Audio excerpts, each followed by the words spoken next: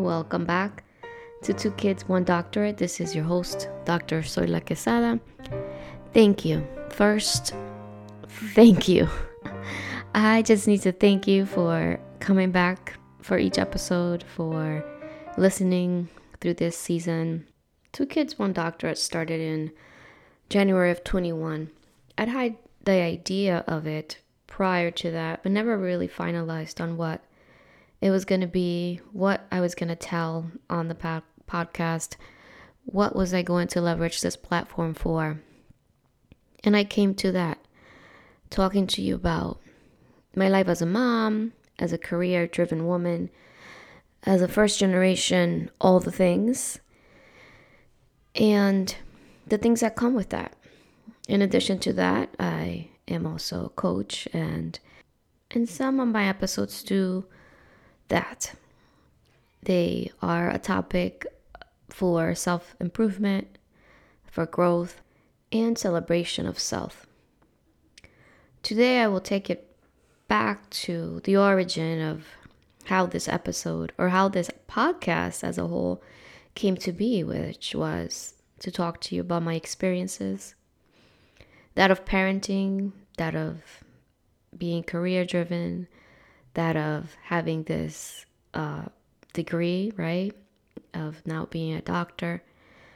And today, specifically for this episode, we'll chat about single parenting and reflections that I've had within the past couple of years, but something that came to mind today that's very different from what I've thought about before.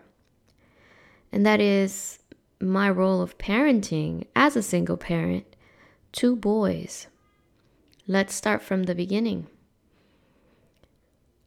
I didn't know this, and only after really sitting with it and thinking about my role as a single mom, I discovered that I'm 4th generation single mom. My great-grandmother was a single mom. My grandmother was a single mom. My mom was a single mom. And here we are, I as a single mom. And when I was planning my life as a parent, one of my goals was to not be a single parent, right? To embark in partnership with someone, marriage, and to create a family. However, there were lots of patterns that I was not aware of when I decided, right, to join with another person. Patterns that on my own, right, of how I choose people and why I was attracted to certain individuals with certain characteristics, and my own patterns in terms of how I am in relationships, right? And I said, wow, this is so embedded within the lineage of women in my family that unless I had the moment to really open my heart, my mind to you all, I wouldn't have gotten to this place I am today, which is acknowledging that I'm 4th generation single mom. That there was so many generational things I had to work through in order to get to this place, right? In order for me to actually break the cycle of single parenthood. Granted, there's a lot of responsibility that goes to the partner because the partner didn't have to disappear from the children's life. But I also have to take some responsibility for how I chose this person, right? The reasons why I chose them. And understanding how I could have seen some signs before we embarked in parenthood together. So 4 generations, people. 4 generations. I am 4th generation. And what do I want? I want this to be the end of it for the people that come after me. And the only responsibility I have right now is for the children I'm raising. What came to light to me as I was thinking about speaking on this topic today and recording the episode is that I am raising 2 males, right? So yes, single motherhood as it is described, as it is understood in our communities. It ends with me because I don't have any girls. And no, I'm not having any more children. And also, having a girl doesn't necessarily define that they're going to be a mother, right? So I am raising two boys, two males, who will be in different roles than I am, right? Because they're not going to bear the children, they're not going to carry a human life, they are not going to produce in that sense. I also don't know what their future holds. I don't know if they will decide to have children. I can't tell you right now that they want children, right? They're kids. However, if they were to choose to have children, my role now as a parent is to instill in them, help them grow in a way and develop in a way that they understand healthy patterns, that they understand themselves so well that they understand the process and the mental health that you need, right? Because you need to be aware of your triggers, aware of your own patterns, aware of this generational, people can call it a curse. I say just generational things we're working through, man.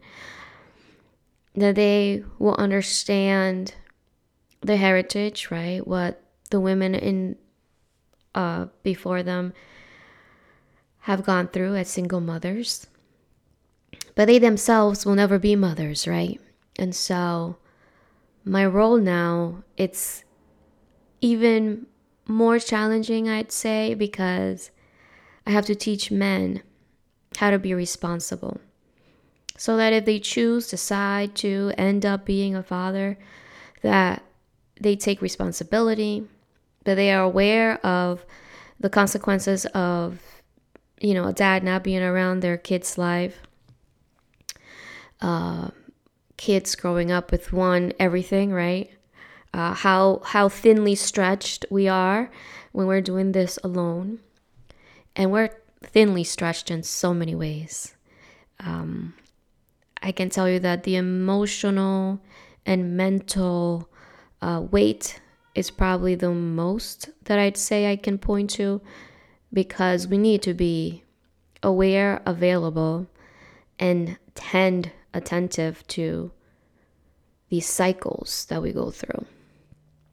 And in helping them grow and develop and be aware of their own stuff, that takes a lot of work from me.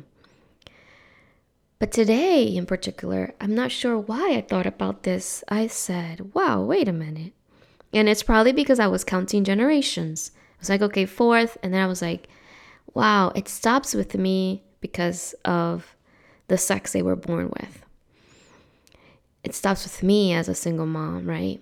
But what can I do to raise men to be responsible, to be available, to be attentive, and to create healthy relationships, to be emotionally healthy, to be mentally well, to practice wellness in all forms. Because if they don't, then the work that I will try to do with them will be in vain, right? So this work of parenting has not been easy by any means. Continues to be challenging, beautiful, but it's not easy. I see them growing and I'm thinking, wow, this is feeling nice. You know why? Because infancy was hard. Toddlerhood was, if you have kids, you know already. And if you don't, it's fun. But there's a lot of things and attention that needs to be paid to the children in that stage. Both stages. Now that they are, growing into themselves and being able to do a lot of the things by themselves, it is becoming nicer. It's more pleasant, I'd say. And because of that, it allows for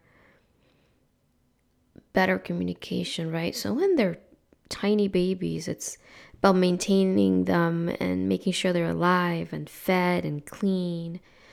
When they're in that next stage, it's, that they're in school, that they are socializing. Yes, that they're fed, that they're clean, that they're loved and cared for. And we're entering a phase right now in which there's a lot of conversations, lots of conversations around responsibility and self awareness and mental health and behavior, perspective, right?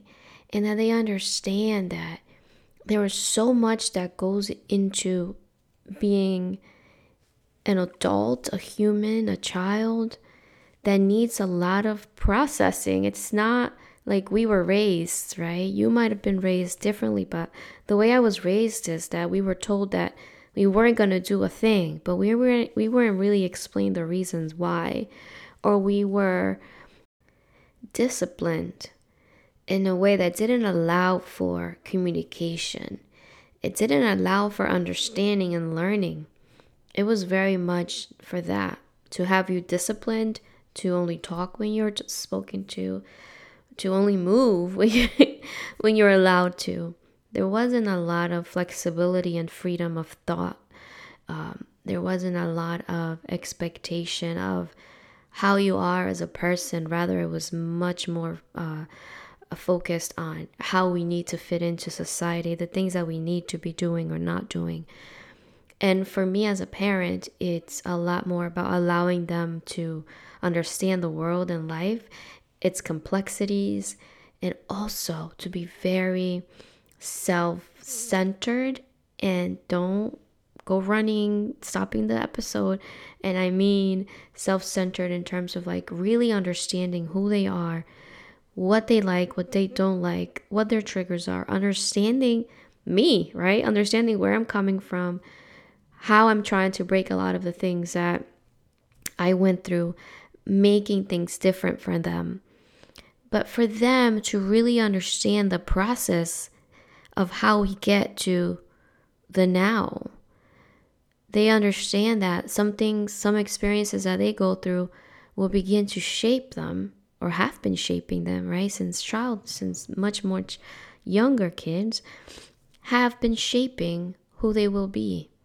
And our responsibility in unshaping certain things and deciding who we're going to be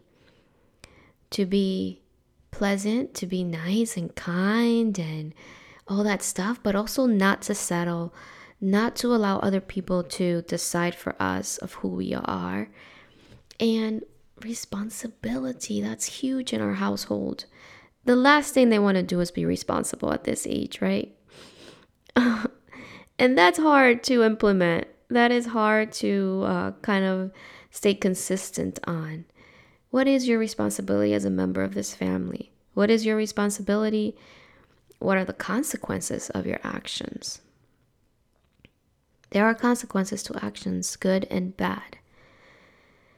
And I just hope that in the next few years or so, I begin to read more, learn more, become more aware even than I am now about the things that will help them grow into successful, self-aware individuals. And success will be whatever they want that to be. They're not going to be held to a particular standing, at least not for me. For example, a lot of kids, my oldest is 9. They're already talking about, what do you want to be when you grow up? And I did ask them once. And he's like, I don't know. And you know what? That's where we left it. Because he'll get to that on his own, right? My role as a parent is to make sure that I expose them both to a lot of different fields, a lot of different things, so that they understand too that there are no limits to who they can be. But since we started this episode on parenting and single parenting and my role as a single mom to 2 boys, let's get back to that. I can't say that I figured it out because I am just as of today thinking about, okay, gosh, it adds another layer. it adds the layer of how do I instill in them this sense of, and I don't even know if the word is responsibility, but the sense of ownership for their children if they have any. What does that mean, whether it works out with your partner or it doesn't work out with your partner? How do you maintain stability for the children, and how do you maintain the presence, right? Their presence and their time in the children's life. And I don't know what the answer is, and I don't know what the steps are. I will continue to navigate this whole entire experience of being a parent. And I will get to a place where I'm going to say, okay, these are the strategies that are going to be what I'm working on here in this house. These are the things that I will begin to work on with the children.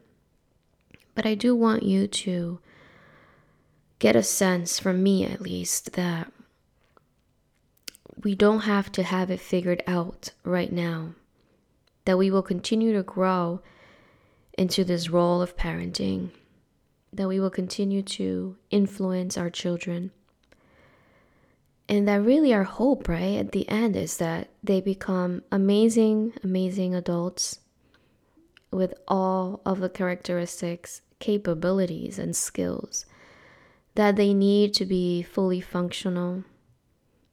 And two, if they do begin to form families, to own it, to own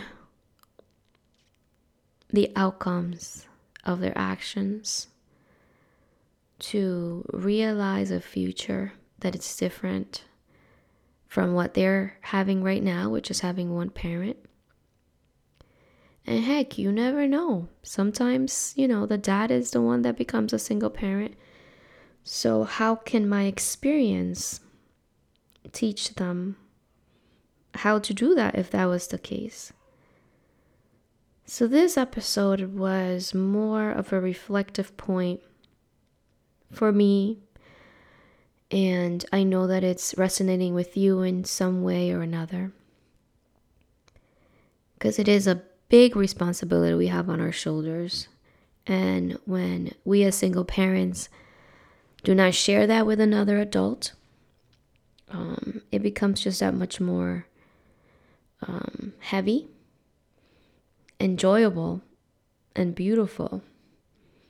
Because I have to tell you, a lot of times I'm like, wow, this situation right now would have been much more difficult if I had to ask another parent for permission to do the thing, to say the thing, to come together with another individual about how to raise the boys, etc. So I say that enjoyable part because it is. There's a lot of things that we are not dealing with that families who are in one household with two parents are dealing with, or that parents that are co-parenting are dealing with, because that's no easy road. That is no easy walk in the park either. I have only heard from friends that are experiencing being a co-parent from not very nice individuals, and I know that that's hard as well. And also difficulties that households have when it's two-parent and they can't get along themselves, and then they have to parent kids under the same roof. So being a parent in general is work. However, it is fruitful. We get to see our work. It shows in the individuals that they become. And so if you're a single parent and you're listening to this, I hope that you have an amazing next years, decades with your children, that you continue to embark on this joyfully with an open mind to all the curveballs that this journey throws at us, and that you are willing to also accept that no matter the things you teach your children, one day they will decide to do the things you teach them or the opposite of the things you teach them. Overall, hope that you also take a moment to reflect, to be grateful for what you do have and what you can do,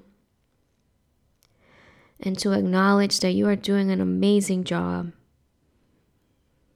And that even if you're not seeing it right now in the moment, or you're not seeing it when you're having those really tough conversations with your children, that what you are doing right now will have an impact on who they become.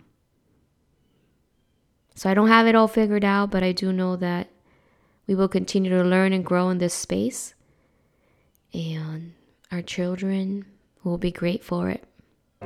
That is it for today. I hope you're having a fabulous day, whichever point in your life or in your journey you're hearing this. And I will see you next time. Thanks again for tuning in. This is Dr. Zoila Quesada, and you just listened to episode 20 on 2 kids, 1 doctorate. I wish you the best.